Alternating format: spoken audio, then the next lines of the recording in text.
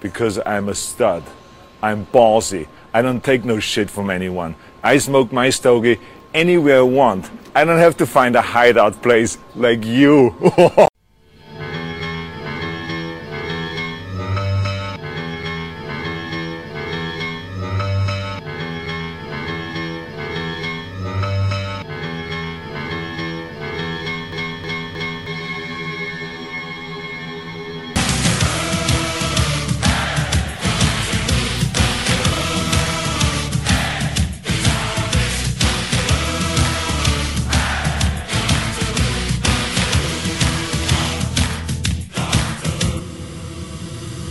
Doctor Who cast. The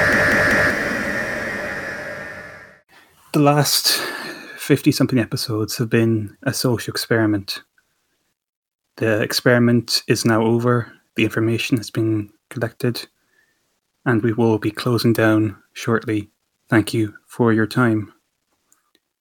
I don't know. I couldn't think of anything else to do experiments off the top of my head. Or the Bible. I don't know. Go read Paul 15. What if that's Whittaker starts regenerating and then she stops, looks at the camera, and goes, "Doctor Who has been a social experiment. You have all failed. Go home. Like it's over." We rounded up all the nerds together. They're going in their collective lockers. Thank you for participating in the Doctor Who experiment. It's over.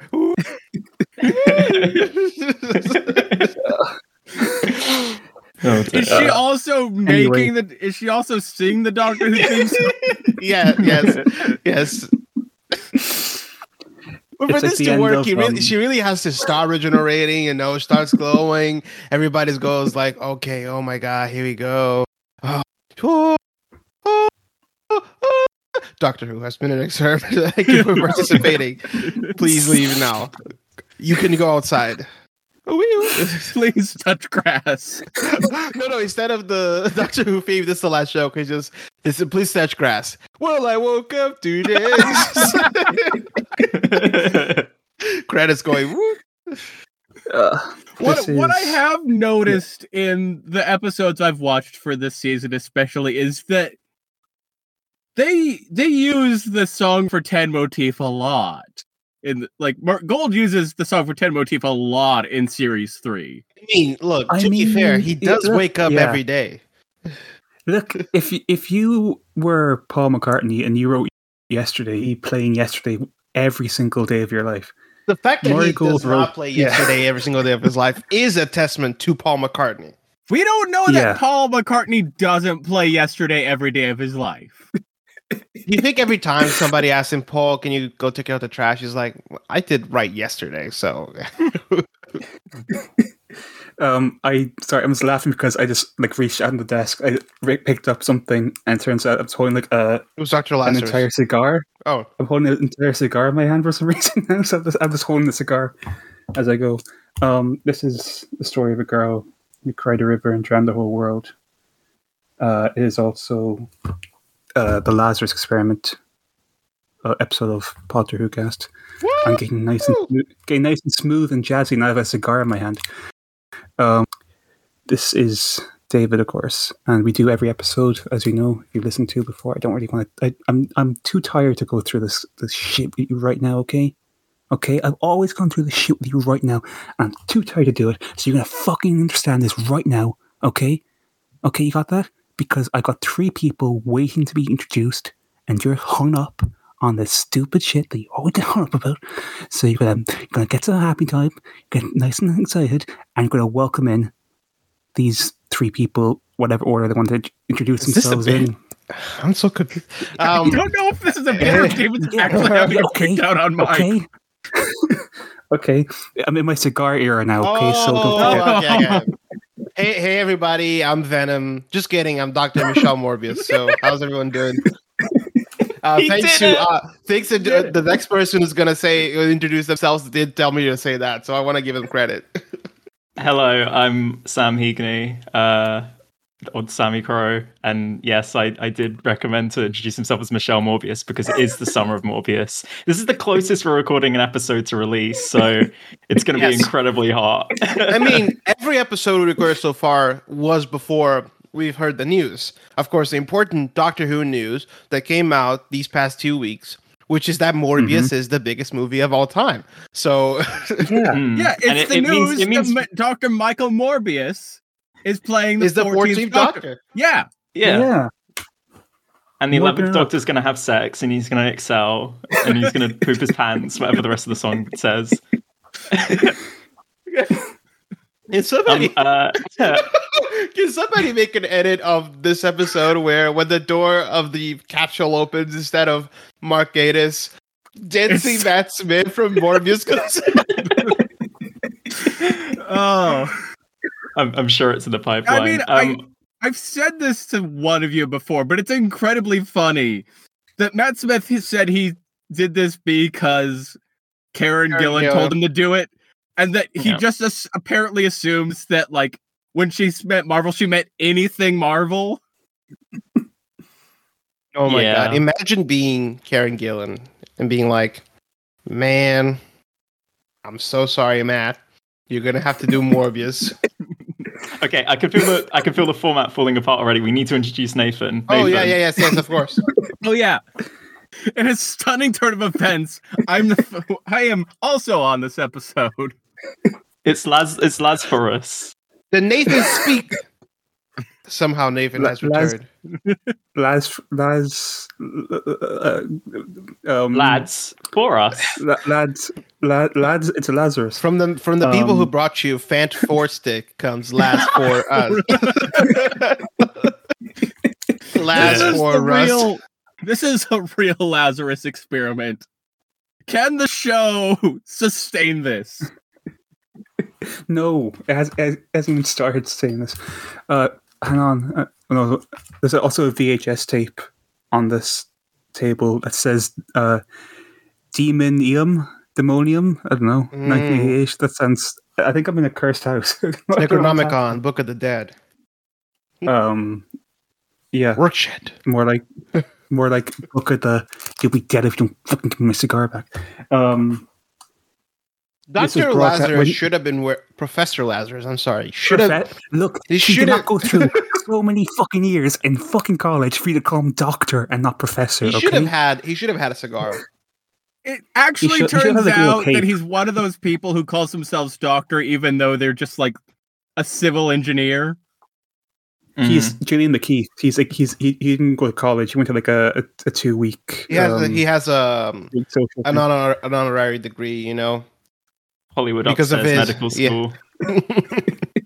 He's got a fake diploma. It's just one of those ones where you just go like the Hollywood Boulevard. It's like a diploma for being hottest. People ask him.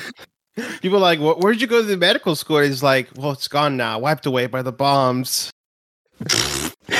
Awfully convenient. What was his first name again? They say it right at the start of the episode, like his Larry Lazarus. Larry Lazarus. Larry Lazarus. Can I ask you a question? Because this is getting ahead of ourselves, but like, you know how like the big scorpion fellas, you know, this is a step we could have taken in like human evolution. Does that mean that like somewhere within his DNA, there's like giant crab lizard?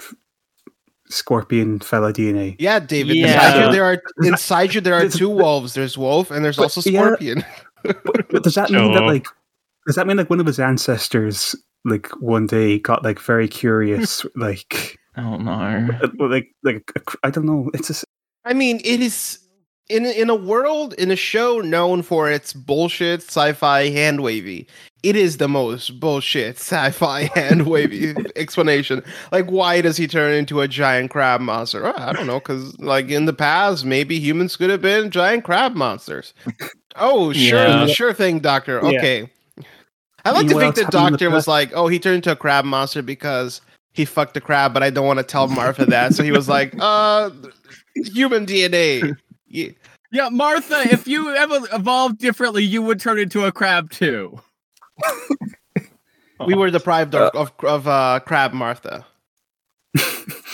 Get Big Finish, get the petition out, crab Martha. Crab Martha files. That's what the Toclafane should have been. They should have all just been Lazarus monsters.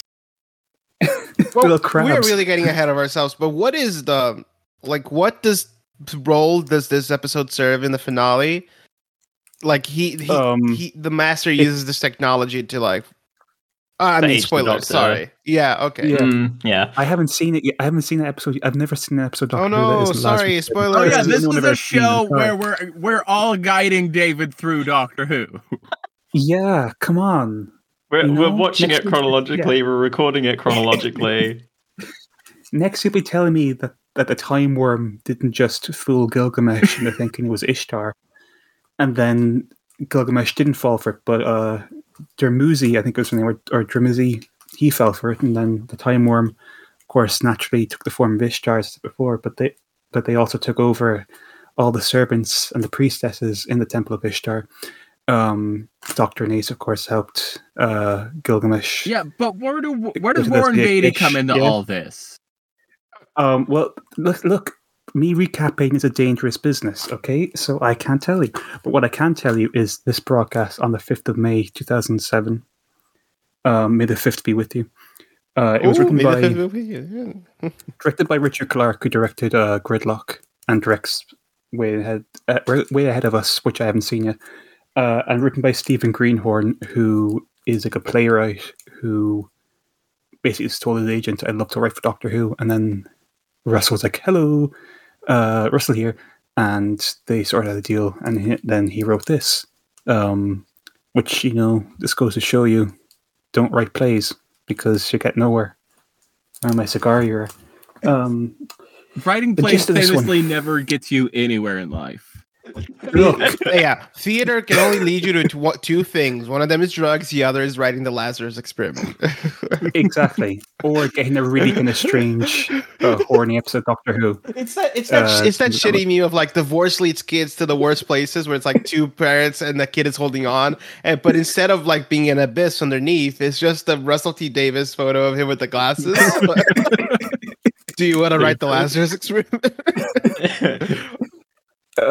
Do you want to guess what other episode Stephen Greenhorn writes in the future? Because he writes one more episode of the show. He isn't involved with Rebel Flesh in any way. I haven't actually looked it up, but no. That's Fear. That's Fear Her author Matthew Graham. That's right. Let's see. I'm going to. Oh fuck! I can give you a hint. Is it the Magician's Experiment? No, Mission's Apprentice is written by Stephen Moffat. I don't know if you've heard of him. He's very obscure, right? I'm just trying to figure out names I could add experiment to the end. Do you want to know? Well, I'll just say what episode it is because it's not that exciting. Yeah, it's the Doctor's Daughter next season. Okay. So bullshit DNA stuff is his more DNA evidence. I like it. More DNA bullshit. Steven, we have here an episode where the doctor has a daughter. Oh, okay. Can I suggest how the daughter comes about? Oh, of course. I mean, how you DNA? Oh, but Steven, that's not how the no. DNA works. I'm a playwright. I trust me. You know the Megamind meme where it's like Megamind looking to the camera in like a fisheye lens. Yeah, no bitches. Saying, yeah. It's no DNA, and it's a Stephen Greenhorn. But gist of this one. Before we start shit talking this episode, I just want to say before we start talking it. I genuinely think this was like better than I expected it to be. When we set up a surprisingly fun episode. Yeah, we were like, oh, let's all get together to shit on Lazarus Experiment. And I was watching this and I was like, damn. Oh, Lazarus do be thick though. So I was like, yeah, actually, this is like okay. I mean, it's not great. And I can tell you exactly when it goes off the rails. And that's the moment where Mark Gatiss gets all morbed up. But up until then, and even after that, it is like it's a good, solid episode of Doctor Who. Mm-hmm. And do you know what happens in this one? Yes. Because the gist of this one is that Doctor and Martha go home because the doctor's like, "Look, you're done. Kid, you're finished. You've had your fun. You're back home. I'm done."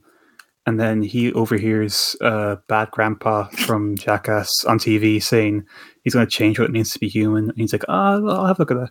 So they go to his big science symposium because Martha's sister is his assistant. Try saying that 5 times over. Sister's assistant, whatever, I don't know. It turns out then that he's turned himself young with this big spinny machine, but it also changes DNA to the point where he becomes a giant fella. And then they think they've killed him by reversing the polarity of the neutron flow, but they haven't because he's just escaped in a taxi. They go back to a church and they play the organ really loud and he falls to his death. But what also happens is this very strange, mysterious man tells Martha's mum the doctor is a bit of an asshole. And the doctor gets slapped by Martha's mum, and then Martha's mum's like, listen, you can't trust him. Mr. Saxon told me so. And then it cuts to a next time trailer for 42. And that's the gist of this one. Mr. Saxon, more like Mr. Sex. This is not your best work. What's the deal with Professor Lazarus? He The comes deal with out, he Professor sees Lazarus- he's young, but he turns into a scorpion. The deal with Professor Lazarus, I want to get into this because this is like a huge backbone to this, is that this was all inspired by like Marvel comic supervillains. Yep. Yeah, They went to this very big dinner. obvious. Yeah, there was this huge dinner they all went to. I think Paul Cornell was there. I mean, why wouldn't you invite Paul Cornell to your dinner party? And they were all like kind of talking about Series 3 and stuff, and they got into a conversation about like Goblin, as they do, and Dr. Octopus, and so they wrote this character, Professor Lazarus, whatever. But what was going to happen is he was going to be a guy who made a super skin for the army that would make you like impervious to damage or something. I don't know, and it turned him into some kind of monster or whatever. But what happened is, because of the way the internet was back then with like leaks and stuff, people started suggesting that Venom would be based on the Ultimate Comics version of Venom, which is a super skin developed by the army. So Russell was like, okay, get rid of the skin stuff. He's just going to be a giant crab monster who gets turned young in a big machine. Will never step on the toes of any Hollywood film ever again. We'll be more careful this time. And then, of course, next week they rip off Sunshine by accident. But the problem I have with the Lazarus experiment Is that he doesn't follow proper protocol. Yes, I mean, look, it's all well and good to have a big machine. Like we all want a big machine, I want one. I think I can safely say that like we all want a big machine that goes spinning round and round and round. But you have to follow protocol, okay? You have to follow safety protocol. You cannot have a cocktail party. You cannot have your assistants or DJ booth in the corner of the room to get your machine going. It's not safe. I'm just saying it's not safe. He should be more careful, and he deserved what he got. But my problem with it is just like, why is he a scorpion? Yeah. Why is he a scorpion? Yeah. Also, why doesn't the scorpion look like Mark Gatiss? Yeah. I mean, they try to make him look like. It's just like mistake number 1 is he looks like a scorpion. Mistake number 2 is they tried to put a human face on the scorpion, which was not like don't do that. No good, very bad, because it just looks so. It silly. does not work. Yeah, it's literally like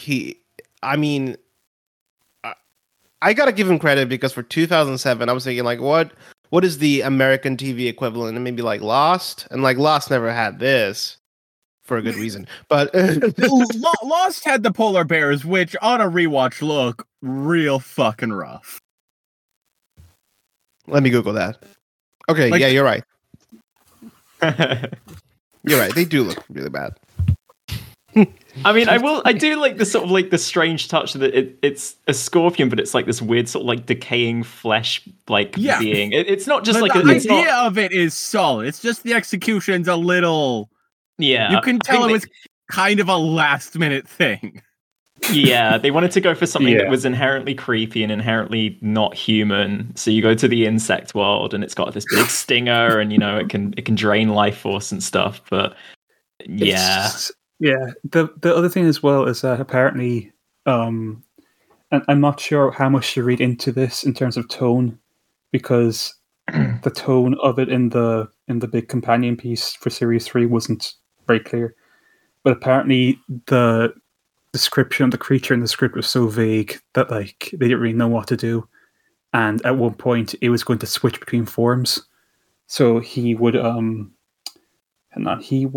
basically go from normal Lazarus to a bashed Lazarus to a lizard Lazarus to a so like the evolution would be in flux or whatever. That makes more sense with the Doctor's bullshit about this is just an evolutionary diversion. If you look like the lizard in Amazing Spider-Man, I feel like this episode would go up maybe like 10, 20 points. Because it's just too big.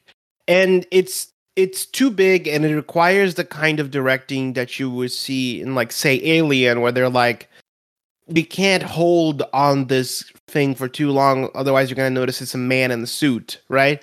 So they direct around, they kind of, not direct around it, but they use the fact that, hey, we can't show too much of this, otherwise you're going to see it's a guy in a suit, to highlight the fear. And whenever, like, the Doctor is running away from this, there's just like, oh, look at the giant scorpion go. Oh, there he goes. This is. I mean, I feel like if Sam Raimi directed this, to give an example, first of all, it would have been a physical prop, like it would have been a costume. But also, like, every time he turned into the giant silly crab monster, the direction would have gone equally big. And you can feel that, like, whenever it goes back to Mark Gatiss, he has the role, he's in a position that I don't envy, which is he has to be freaking silly because he has to match how big the fucking scorpion thing is. Like, he can't give a subdued performance and then Morbius into a giant scorpion. It just does not work. And so he has to do all those like the thinking, like he's transforming, and it's just one of the funniest moments in this episode is when they're on the rooftop and he's transforming again. Yeah. And Martha has the line where he's a monster, and Gatiss just does this ridiculous thing in the background.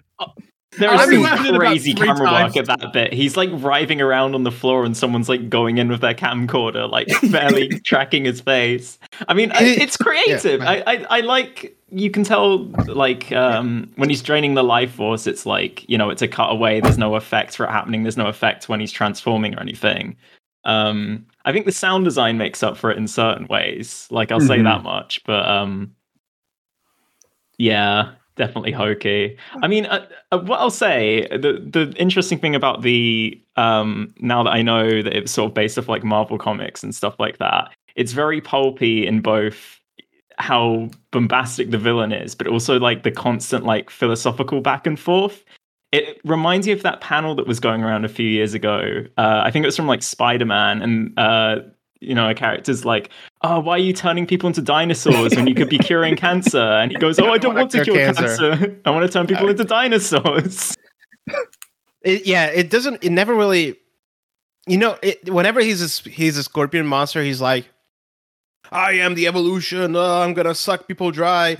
But whenever he's a human, it's like, now let's have a conversation about growing old. And it's like, it never really nails that balance. And I came up with the perfect fix for the story, and I feel like it's such a simple fix, and it's kind of already here, and I feel like this would have been so much better. You can have the scorpion monster. I would just change it so that Lazarus knows who the Doctor is, and Lazarus is actively trying to steal the ability of regeneration. So you want this to be more of a modern undead situation? Yeah, modern undead too. Because it already kind of is. They're having these conversations about very much like modern undead. Yeah, being young again. Oh, I would love to be young again. And the Doctor is like, no, that's not cool. And it's like, The real juice in this story is basically this human going through what the Doctor goes every 5-7 years.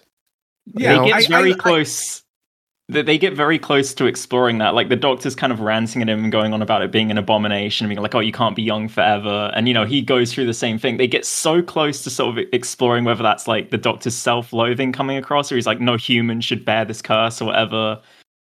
Which is why he feels so especially vindicated when it starts going wrong. He's like, "Ah, good, nature's striking back," or whatever. It's also like, it comes close to like the Doctor feeling cursed by his immortality. And it also connects to another good part of this episode, which is the domesticity part, which is everything to do with the family. That whole plotline is really good, and if you have a character actively trying to be like the Doctor, you can have the mom be like, see, like I knew this guy was dangerous, which you already kind of have, but then you could have it be even more connected to the actual plot. Mm-hmm. Can we talk about Mysterious Man? Yes. I want to talk about Mysterious Man. I have a lot of thoughts about Mysterious Man. What a guy! What a guy! In the episode, musical sting. Yeah, in the episode they take off the audio, but I found like the original script, and when he leans over to whisper in the script, it says Mysterious Man leans over, he whispers, "You're going to Shada." Oh dear. I'm sorry. I mean, I guess they're right. Like Archangel or whatever is like a prison in the sky. So halfway Shada. The thing about Mysterious Man is that he's such an interesting idea for them to do, and then they're cursed with the fact that Bertie Carvel can never come back for the show. He's too busy to come back in 42. So you're just left with this like weird kind of almost half. It almost kind of works that he only shows up once, but it also kind of just feels a bit like, I don't know. He does feel because like he had like a theater conflict at the time. Yeah. 2007 would have been like the I think it would have been in Parade. Let me You see. could tell me he was anything, I'd be like, yeah, sure. He was either in. Yeah. I think he was the Man of Mode at the National Theatre, Sure. 2007. The other thing about Mysterious Man is that they added him after the read-through. So obviously they felt like they had to have some kind of link to Saxon there as well. I mean, it does work, yeah. Like, Yeah, I think what was the ultimate plan for him? Like, do you know? He was meant to be like, next week in 42. We meet this this woman who's like, she's on the phone with Francine, and do stuff. That was meant to be him. So whatever her character was doing, it would have been him for the rest of the season, just hanging out with Francine and stuff. Mm-hmm. I think that's basically like the gist of what his character would have been had he been able to come back. He would have had a big Finish box as well. He probably would have been the story of Martha, just hanging out, like doing stuff. I was going to say, like, I haven't watched He Torchwood shows up in the Danny firsthand, but- Llewellyn box set. Oh, for sure. Yeah. What I was going to say was I haven't watched Torchwood firsthand, and I'm going off your guys' recollection. So I guess this is a testament to how well you've done that. But he gives me Billis Major vibes. It's like he's a more successful version of Billis Major. He shows up, he spouts sort of mysterious things. Don't you badmouth my How personal dare you. friend? But also, Hey, no, I'm personal saying they friend. improved on perfection here. what if in this episode they're at the What party if and Billis, the mysterious Billis man Major had is Bill- Billis Major? Yeah. Well, this is the fix. He needs to be Billis Major. Just What if He just like, we leans wa- over Yeah. to Francine. He says, "I'm going to open the rift." Have you seen my friend Abaddon anywhere? He was meant to be getting me a drink. Abaddon's walking around like a little tuxedo playing candy. What if like the 60th opens and it's just Billis Manger and he's just like, oh, hello, and then it turns out that Billis Manger's been behind like everything, like even the centenary if, has Billis Manger. what if Jody regenerates in the Billis Manger? Jeez. What if Billis Manger? Billis Manger. Well, we'll get to Billis Manger we never will because he never comes back. But like, what a guy! Just what a guy.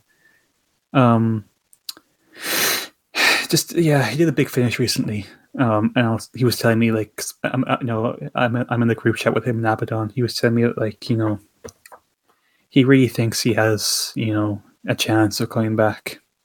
I said to him, look, Billis, look, eyes ahead.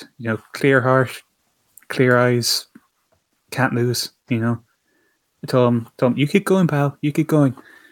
But he tragically didn't. I'm here to tell you now that Billis Manger, at 1600 hours. Oh no! Oh no! We're tempting fate here. Outside Dallas, Texas, No. driving in a motorcade. I have information that will lead to the arrest of Billis Manger. Driving in the motorcade in Dallas, Texas, Billis Manger was shot down by assailants in the building overlooking the motorway. I take no pleasure in reporting this. He's been transported to hospital. Billis Manger, our president, has been shot.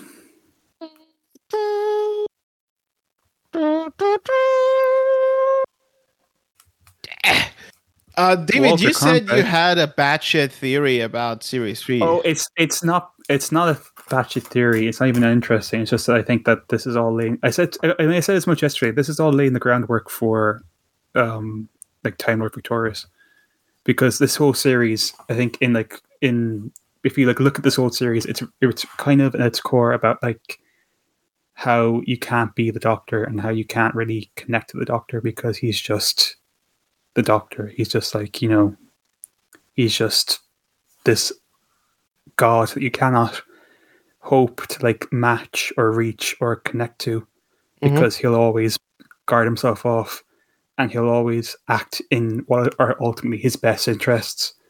He'll put people in danger. He'll like completely, without even thinking it, he'll put them in harm's way and then kind of swan off because, the day's saved. It's all sorted out. You kind of see that like reflected in like, the way, like, because I think we're getting ahead of ourselves now. And somehow, because I've somehow seen this one, Sims Master kind of is like that ultimate reflection of like, this is what happens when he goes too far, and then he goes too far anyway next season. I don't know. I think it's a lot like cleverer, because I said this as well to Peter before, that like people had a very strange reaction to Series 3 at the time, which I think was partly influenced by certain feelings towards certain cast members that are quite abhorrent. And I think also influenced by the fact that it wasn't Rose as well. But I also think that like, I think not to be all like, Marty McFly, you may not love it, but your kids will get it one day. I do think that like, this is maybe like the most interesting season that we've ever had of like, well, not even, I think this and like Series 9, I think are the two like really interesting kind of explorations of the Doctor and like the way he impacts or they impact their like their surroundings and stuff. I don't know. It's very tight thematically. Like I've been sort of revisiting the episodes as we've gone, and like I've been picking up on those themes. I think because so much of it is about like the Doctor kind of getting over a bad breakup as well, and this kind of. I mean, we talked about it before, like how like with Rose, the relationship did get like kind of like weird and toxic, and like you get to like Love and Monsters, and they're like literally laughing as like a guy's like pleading for his life, which is a real low point. Yeah. The Doctor's sort of trying to get past that codependence, and that's why he gives Martha the cold shoulder at first, and then that ends up hurting Martha more. And I think it's really interesting how at the end of the episode, Martha like takes this definitive stand. She's like, no, I'm not coming with you if that's how you view it. And then the Doctor sort of just goes like, oh, okay.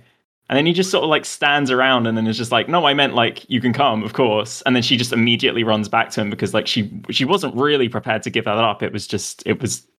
She wanted to hear him say that he needed her, I guess. It's it's complex. I think it's really interesting how they explore it in the next episode as well, like the caretaking role that the Doctor takes with Martha. Mm. It is interesting, just like thematically, what the Doctor does to his companions throughout, like Russell's run. Like it never ends well for any of them. He always breaks them. Yeah, absolutely. I think that's going to be an interesting thing to explore in the 60th with, Donna coming back. Well, yeah, now we can talk about that because this is the first episode we're recording after the news has been released that, first we have a new Doctor. Ncuti Gatwa. Yeah, well, this is the first we're really being able to talk about. It's terrific. Yes. And also, David Tennant is coming back, but he was never really gone. So it's like, this episode is kind of like an origin story because it was the moment where Mark Gatiss was like, "They're never gonna let you leave, David." Nick Briggs was in the background. You can see Nick Briggs standing in the background smiling. It's like if you pause. Nick Briggs is the real life mysterious man. Yeah, he is. Like he walks in. There's just a really sinister musical sting whenever Nick Briggs walks into a room with a Doctor Who actor. Mm-hmm. Yeah, I don't know if you know this. I know, Michelle, you had your own thing, but I actually found a copy of the script where Mysterious Man, when he whispers to Francine, he whispers "Big Finish" for love of the stories. and she goes, "What?" And he says, "Yeah, I'll see you in like 13, 14 years when he used to do the story of Martha Jones box set volume 1. Just see watch out. Just see watch out," and that's why he disappears. I will say, I am very excited for Ncuti to come in. That's a great. That's so exciting.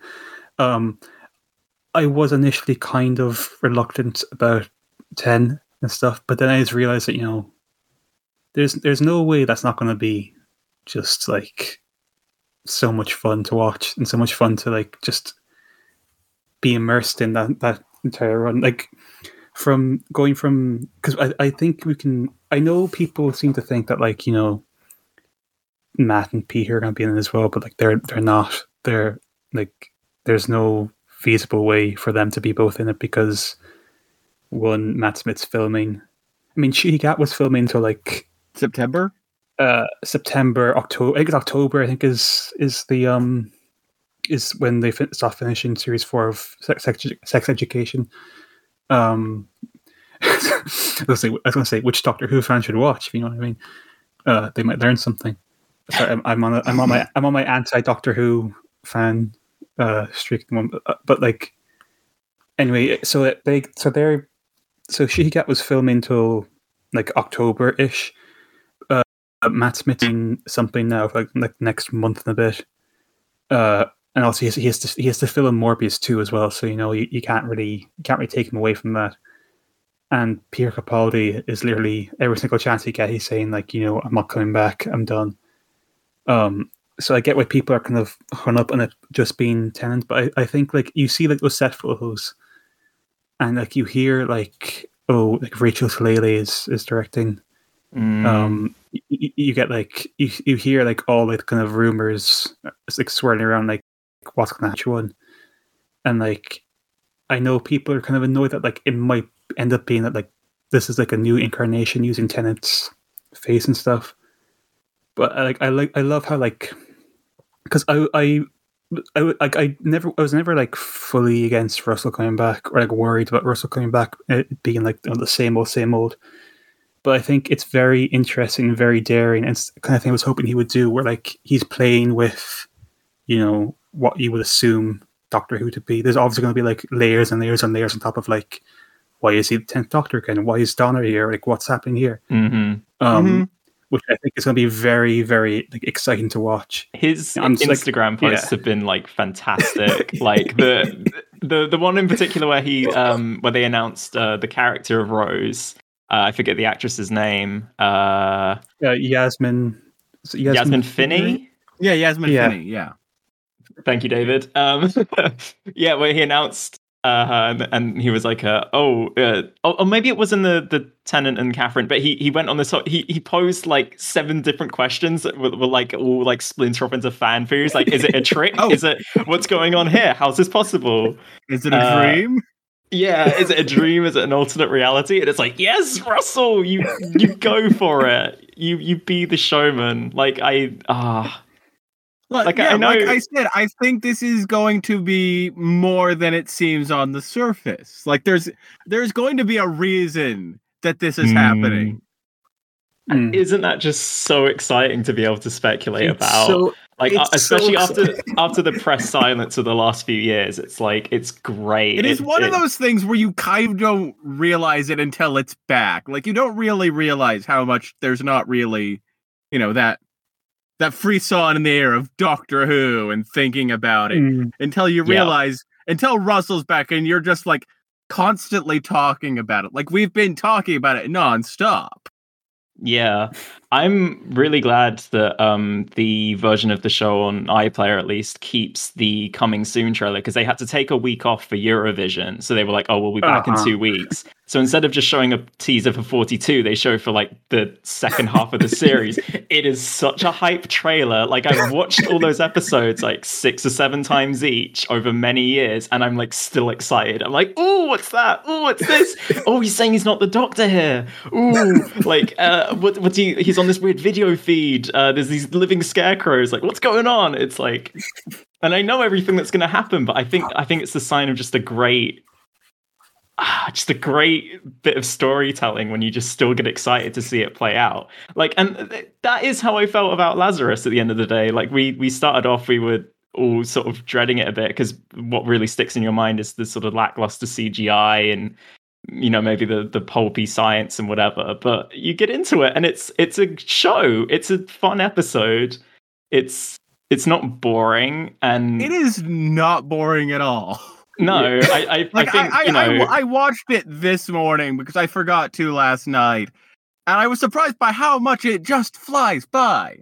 Yeah, I watched it earlier today as well because I like to watch it just before the record to sort of like get myself refreshed, and I was ready to record right afterwards. I was like, oh man, this is great.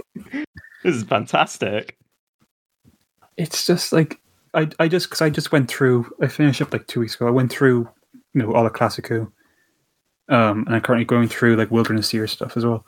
But like it's just like, Doctor Who, it's Doctor Who is just like, at the end of the day, like I know people are getting mad because like the centenary kind of hasn't really been talked about that often in comparison to like all the 60th stuff. And I get that. Like I get that. Like that is people want to like pay Jodie dues and Chris's dues before they leave. Yeah, but they are competing with silence. This is the thing. Yeah. It's not like the silence of the centenary is unique. So radio silent between everything. Like if you read like the new Doctor Who magazine, there's like a thing at the start where like they're talking about how they went to see Russell on set, and like if you read between the lines on that, it's very clear thing of like, thank God someone's letting us like have information about this, because like I can remember very clearly series 11, the critics didn't get screeners of those episodes ahead of schedule. They review it like during broadcast because Chris wouldn't let them have copies of the episode, and it's just like what purpose? I know I joked and said like it's the difference of having a showrunner with like poster's mindset and a showrunner who's never touched a computer in their life, but like it is like a real thing of like, what purpose does it serve to be so secretive when like you're not gonna, like, no one's gonna be like mad that you teased like fucking like Tim Shaw is in an episode of Doctor Who, No one's gonna be mad at like. It's also teased, just like the marketing for it has been so insane. Well, like I think we talked about it before, but like at the end of Flux, the next time trailer that they show on the episode tells you fucking nothing about Eve of the Daleks. You have to go it's like to 5 YouTube seconds long to find out It's literally just the extermination, and you don't get that it's a time loop episode unless you go seek out the trailer online. Yeah. I mean, we were talking about it before, but like there was that whole thing about part of the social media strategy for Flux to being deleting all the social media. I mean, they said as much that they were on a limited budget and stuff, but oh my god. It's one of those things where I see what they're trying to do. There is a successful version of that. Yeah. Like, there's a successful version where they're actually, like, fucking with the perception of the social media of, like, oh no, our social media, like, something's going wrong with it. Yeah, they got really close. They did that, like, ARG stuff with the QR codes, which feels like if that sort of stuff had existed in Russell's day, I feel like he'd have done it. They did the fake Saxon website for this series. Like, they love doing stuff like that, but it didn't quite come together, and they had like the Sontaran ship over Liverpool that's the or thing whatever. where it's going to be like, Russell says he's trying to keep quiet to give Chris and Jodie their dues, and I think as soon as Jodie regenerates, we're going to get like Russell going crazy. Like I think we're going to get like I think 2023 is going to be like an insane build to the anniversary stuff. I mean, like Russell says, like in that, I'm going back to the Doctor Who magazine thing again, but even Russell says like he's taking over production notes again this year, which means like at some point after that centenary, it's like it's just slamming back into Russell T Davies showrunner territory. Like I wonder if part of the reason they're filming now, like people are like, why are they filming 18 months out from when the episode's going to go out? Like over a year. It's well over a year from, like the episode going out, which like one, there's production time, like the production values on this are going to be insane, no doubt, especially since they have Bad Wolf, basically footing the bill and everything. I also think he wants to have promo material to like dole out through the year. Like I think we're getting a next time trailer for the 60th on the centenary. Oh, man. I would put money on there being like an actual real deal, like next time on Doctor Who, the Doctor Who theme's playing under it. Yeah, they could feasibly have some footage ready for that. Like they probably have. Yeah. They've been filming like for a week now. They have footage now, and they're gonna be. They have footage now, but also they 100% have been filming stuff in private as well. Yes. I would not be surprised if they've already probably filmed some stuff with shooting now. Like he's been cast since February. Oh man, it's an exciting time, and it is unfortunate that the whole thing's been like it's unfortunate that we just have like a production team that just doesn't seem to be open to promotion. And I understand the impulse that he has of trying to keep everything secret since everyone was so bummed about Sim getting spoiled immediately. Like I was thinking that earlier, yeah. Like I think that's the impulse behind it. It's just like, Chris, you need to loosen up a bit. You need to get people excited about Doctor Who. Like people are talking about like, Doctor Who, it's one of those things that people used to be like, oh, the, Chris Chibnall era, like the writing's so bad. That's why people don't care. No, people don't care because people aren't thinking about Doctor Who because it's not being kept in the public consciousness. When Moffat and Russell were like running the show, like it was just always there because both of those guys knew how to like keep the hype even during like, a downtime. Like, there was an entire fucking year where all we got of Doctor Who was a Christmas special. And people still gave a shit. Yeah. Yeah. It's just you need to be able to understand how to keep Doctor Who in the public consciousness. And I don't think Chris Chibnall understands that inherently. Yeah. And I think the thing is, he needed to go more Broadchurch. Like he needed to use his Broadchurch instincts for Doctor Who because that's a show that did keep itself, in in the public consciousness a bit whenever it wasn't around. It's just so strange how it all worked out over the years. I do think that we should, even like before we even go near Chibnall, we should do like a Chibnall era retrospective episode, because like so much stuff from that first year, like the 5-year plan, all that stuff that like, I just really want to delve into. I think it's really exciting though, like go back to Shuhei. When Shuhei was announced, one, I think like the Instagram method is like a really, really clever way of getting like more notable buzz. But like when she was announced, there were so many people who were like, I'm gonna watch now. I'm gonna watch this now. I gotta watch this now. You know, I'm gonna catch up and I'm gonna join in the show. You know, there's he's such an exciting choice. Like I cannot wait to see what he does with the role. But it's also such a great choice in terms of like, you know, revitalizing the show, getting people interested in the show again, getting people like really hooked on like the idea of Doctor Who as like an institution. I think Bad Wolf as well are going to do wonders for it, because like the BBC kind of haven't really been. BBC's kind of been like poking Doctor Who with a stick for like the last, like even like when Moffat was in charge, kind of being like there you go, here's like your $5, go off and film something for us there. So like with all that kind of taken away from the BBC and given to like Russell, you know, and all his friends and stuff, it's going to be like really interesting. But I do think, you know, it's 2022. I do think you could feasibly recreate Lazarus for another episode and bring him back and have him look like an actual thing and really revitalize it. You could really remaster this like a George Lucas remaster, special edition, Lazarus Experiment, 4K re-release. You have Lazarus, you know, looking like $10. You got my cigar you got my stogie, you know, because I'm a badass. I don't take any shit because I got my stogie, you know. My stogie. It's not your stogie.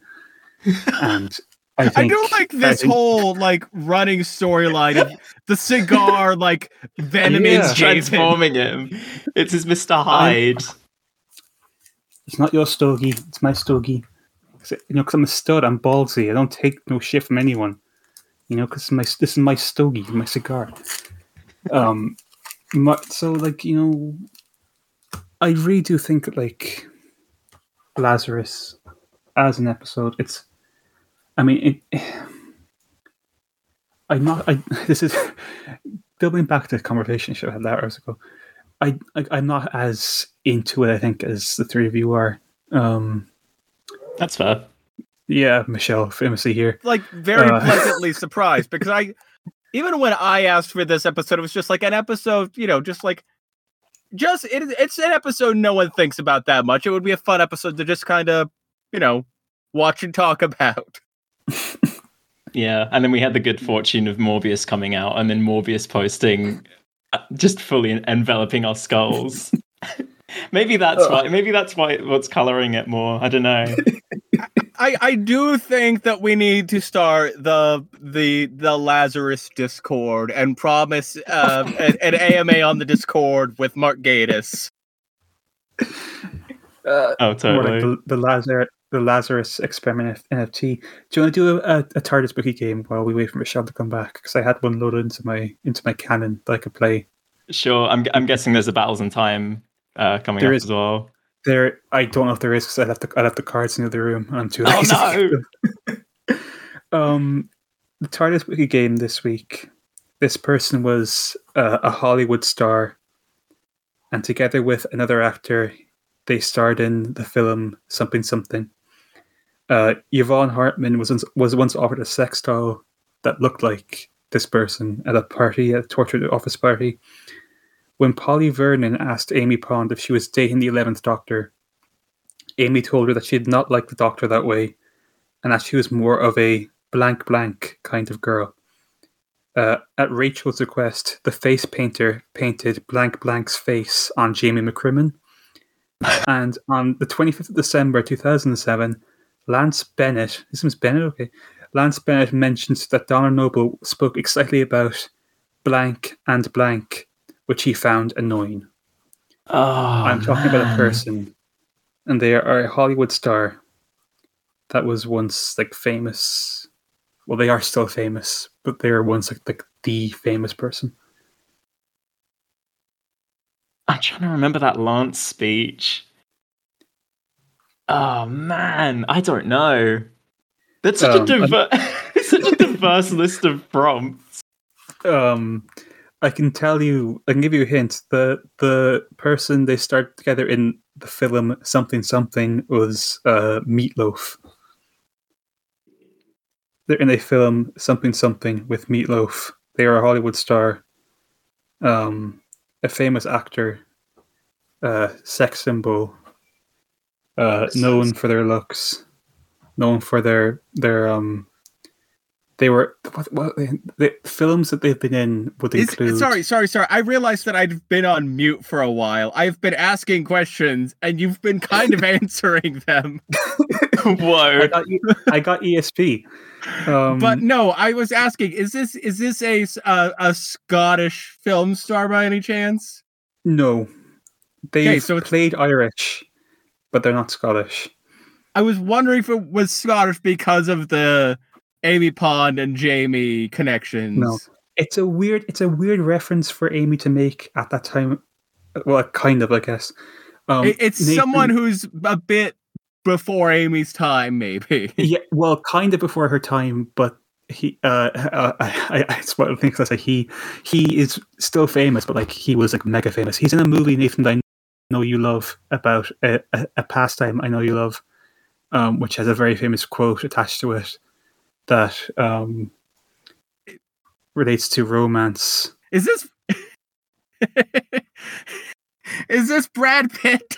Brad Pitt was a Hollywood star. Together with Meatloaf, he starred in the film Fight Club. Yvonne Hartman was offered the Brad Pitt sex doll of the party. When Polly Vernon asked Amy Pond if she was dating the 11th Doctor, Amy told her that she did not like the Doctor that way and that she was more of a Brad Pitt kind of girl. At Rachel's request, the face painter painted Brad Pitt's face on Jamie McCrimmon. That's insane. On the 20th of December 2007, Lance Bennett mentioned Donna spoke excitedly about Brad and Angelina, which he found annoying. That makes sense. Yeah, I was trying to remember which celebrity couple it was. I wonder what era, because Brad Pitt. So that Jamie story was released in 2003. So that's like, wow, that's like slightly. That's like Ocean's 11 era. Like, yeah, Troy. A little bit after that. Yeah. God, Doctor. I'm in Ocean's. It's a year before Ocean's 12, 2 years after Ocean's 11. I could run in and get the battles and time cards, because I think Michelle's going to be gone for a bit longer. I have a surprisingly limited number of Lazarus cards. One of the examples is I have Laz Labs, which is a card used to increase your stamina and agility and your fear factor. The only character cards I have are Francine Jones. Mm-hmm. I have Lady Thaw in brackets drained. We have like the face of Bo at the moment of death. Of course, we have a shriveled corpse.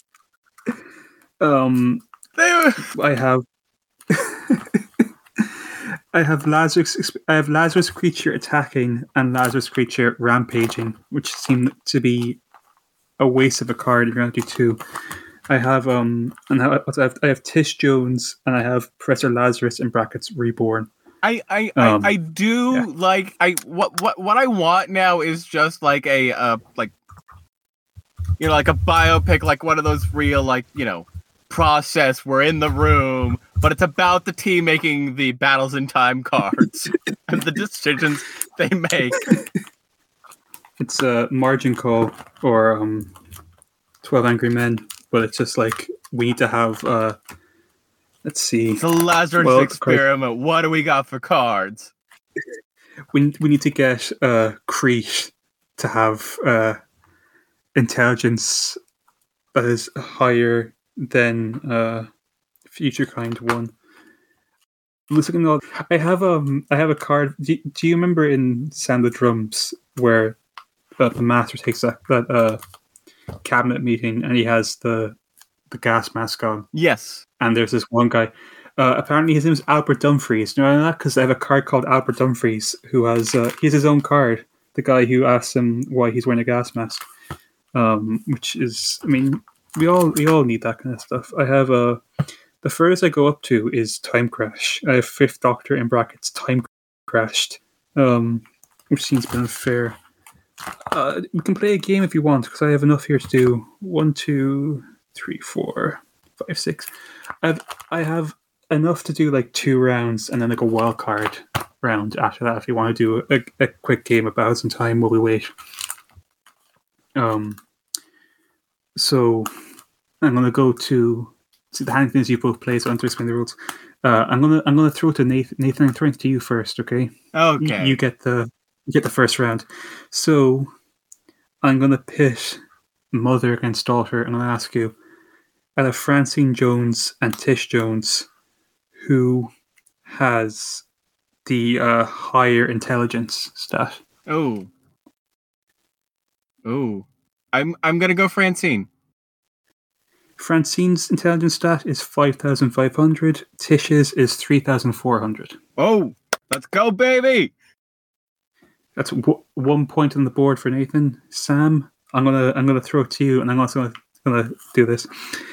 Lady Thaw and Lady Thaw in brackets strange. Oh my god. Oh, this is gonna be good no matter what. The caption on Lady Thaw in brackets strange is Thaw wanted eternal youth, but instead was sent to an early grave when the Lazarus creature sucked her dry of life. Which is a very so pulpy. That's like a Twilight Zone outro. Hey everybody, I'm back. Sorry about that. Get that guy who does the Rod Serling impression on like Tower of Terror at Disney World to do that. Lady Thaw wanted eternal She wanted eternal life. Instead an early grave. When Lazarus creature sucked her dry life in the Twilight Zone. But who has the higher fatality? Look, I'm going to make it obvious to you. This is going to be a very specific. Who has the higher fear factor, Lady Thaw or Lady Thaw in brackets strange? I'm gonna guess the shriveled corpse. You'll be correct, because all her other stats, intelligence, agility, stamina, and special abilities are 100, but her fear factor is 7,600 compared to 2,200 for normal Lady Thaw. Oh my god! And now that Michelle is here, I can throw it to Michelle. Michelle, I want to ask you, who do you think out of Professor Lazarus? Actually, I'm gonna go for this is a very special thing. Mm-hmm. Because I have 3 Lazarus cards, I'm going to ask you, Michelle. Out of Lazarus creature attacking, Lazarus creature rampaging, and Professor Lazarus reborn, out of the 3 of them, so you have two attacking creatures and 1 normal fella. Who has the highest intelligence? Do you think of the 3?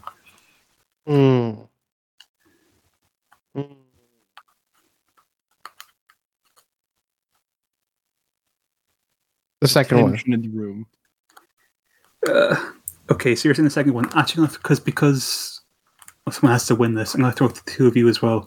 Who has the highest intelligence out of the 3 Lazaruses? Oh, fuck. I'm going to say the old Lazarus. I think that was the first one. No, it's Lazarus attacking, Lazarus rampaging, and young Lazarus who fucks. Okay, sorry, I misread the prompt. Jesus. I'll go for young Lazarus. You're going for young Lazarus, Nathan. Who are you going for? Let's all split it out. Let's all just go for broke. I'm gonna go for the one that the other 2 haven't taken. Okay, well, I'm going to reveal to you that when I said they were all the same person, they all have the same stats. So they all have the same intelligence stat, which is 8,100. Oh my god! Wow. So we need a tiebreaker. I'm gonna throw it to you just quickly. So we need a tiebreaker. as I scroll back through the years, I've just gone through, as you know, Classic Who. So I'm going to throw back to the old cards I have, which are from Classic Who. I'm going to ask. It's going to be like I'm going to ask all three the same question, and you can whoever gets it right wins. Who has the higher special abilities? Okay, there'll be 3 cards now. Fomazi. Oh no. Zygon or Lynx the Sontaran. Fomazi. Michelle's saying Fomazi. Who are you saying, Nathan? I'm saying Zygon. You're saying Zygon. And Sam, who are you saying? Which stat was this? Intelligence? Special abilities. Oh, special so Lynx the abilities. Sontaran, Zygon, or Fomazi. I'm going to go for Fomazi. Nathan wins. Fomazi only has 6,700. Lynx has 6,100. But Zygon has 8,000 special ability. Jeez. So, yeah. Look, the thing about the Fomazi isn't their abilities, it's how chill they are. You mentioned Fomazi?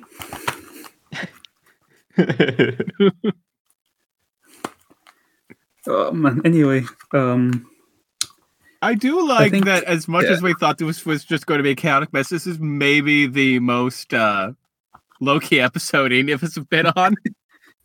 It's very low-key and relaxed, I will say. What I also will say is that the reason Michelle wasn't on is because he went into the de-aging machine. And like, I'm sorry, baby Michelle, now. but like, yeah, Michelle. I mean, we fixed you, Michelle, so you don't have to worry anymore. You are here. You can say as much that we did help. I just want to say something before we wrap up, even though I was not involved in that conversation about the future of Doctor Who. I just think the funniest thing I have ever seen in my entire life is the shot of naked Mark Gatiss on the floor Yes. after dying. It's like Family Guy death pose. I mean, what I really appreciate is that after they reverse the polarity, that they do an Austin Powers shot with Mark Gatiss's ass. Very true. Yeah. Well, you know what? Next time.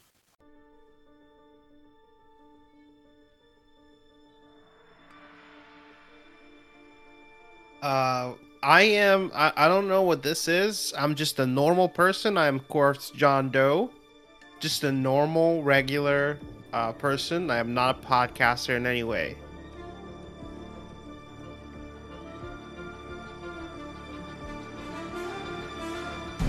It would be kind of fun if Jack had just kept mentioning like Doctor Who phrases, the Doctor, and Jan has her like really like, you know, like going full Mel Brooks, like tearing his hair out, like doing like Looney Tune kind of movements. If Jack had been like, you know, and Shada, and also Owen Harper. It's weird. I thought there was nothing outside, but now I'm looking out my window and there's just a large statue staring at me in a way I've never really seen before. Let me just turn back to the mic. What? Oh, statue's gone. Never mind. I've must be sleep deprived. And also Abaddon. I'm like, well, there's other things going on, Francine. And Billis Manger. If he could do this all along, why didn't he do this from the beginning? And Candyman. Pod Tour Who Cast Series 3 continues next week. And Nicholas Briggs. And then Nicholas Briggs for the pop down and be like, it's me.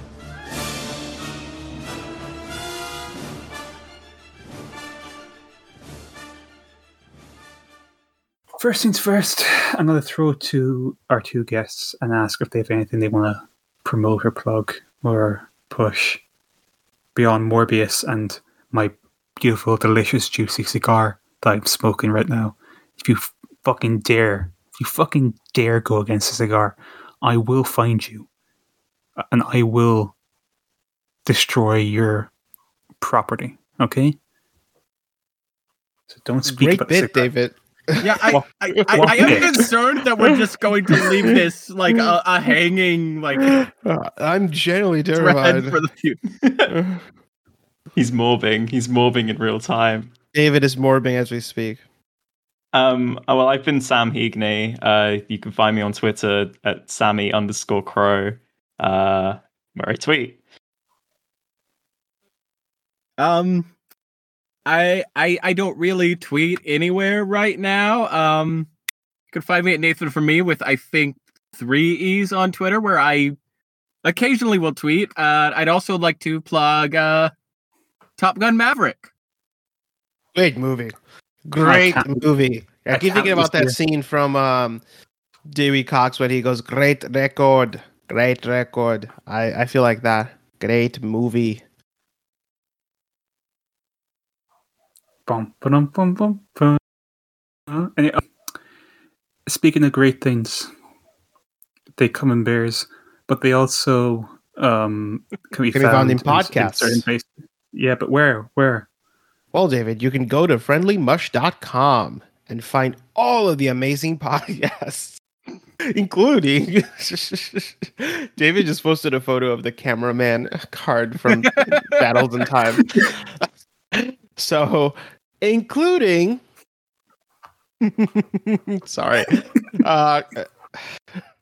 Potter Who Cast, and many other podcasts on subjects such as X-Files, Scooby-Doo, the MTV Movie Awards, and so much more. So please check it out at friendlymush.com. That's friendly as in, oh, you're so friendly, and mush as in the first 4 letters of mushroom.com. Mm-hmm. And also, I want to promote cigars.com. They Cigarettes. They really helped me when I couldn't find my cigars, and you know how much I need my stogie. Otherwise, I'm a very sad little baby without my stogie. Okay, so you fucking try it, man. You take away my stogie. We'll see who gets out of here alive, won't we? Thank you. Will we? Lock the gates and all that and more.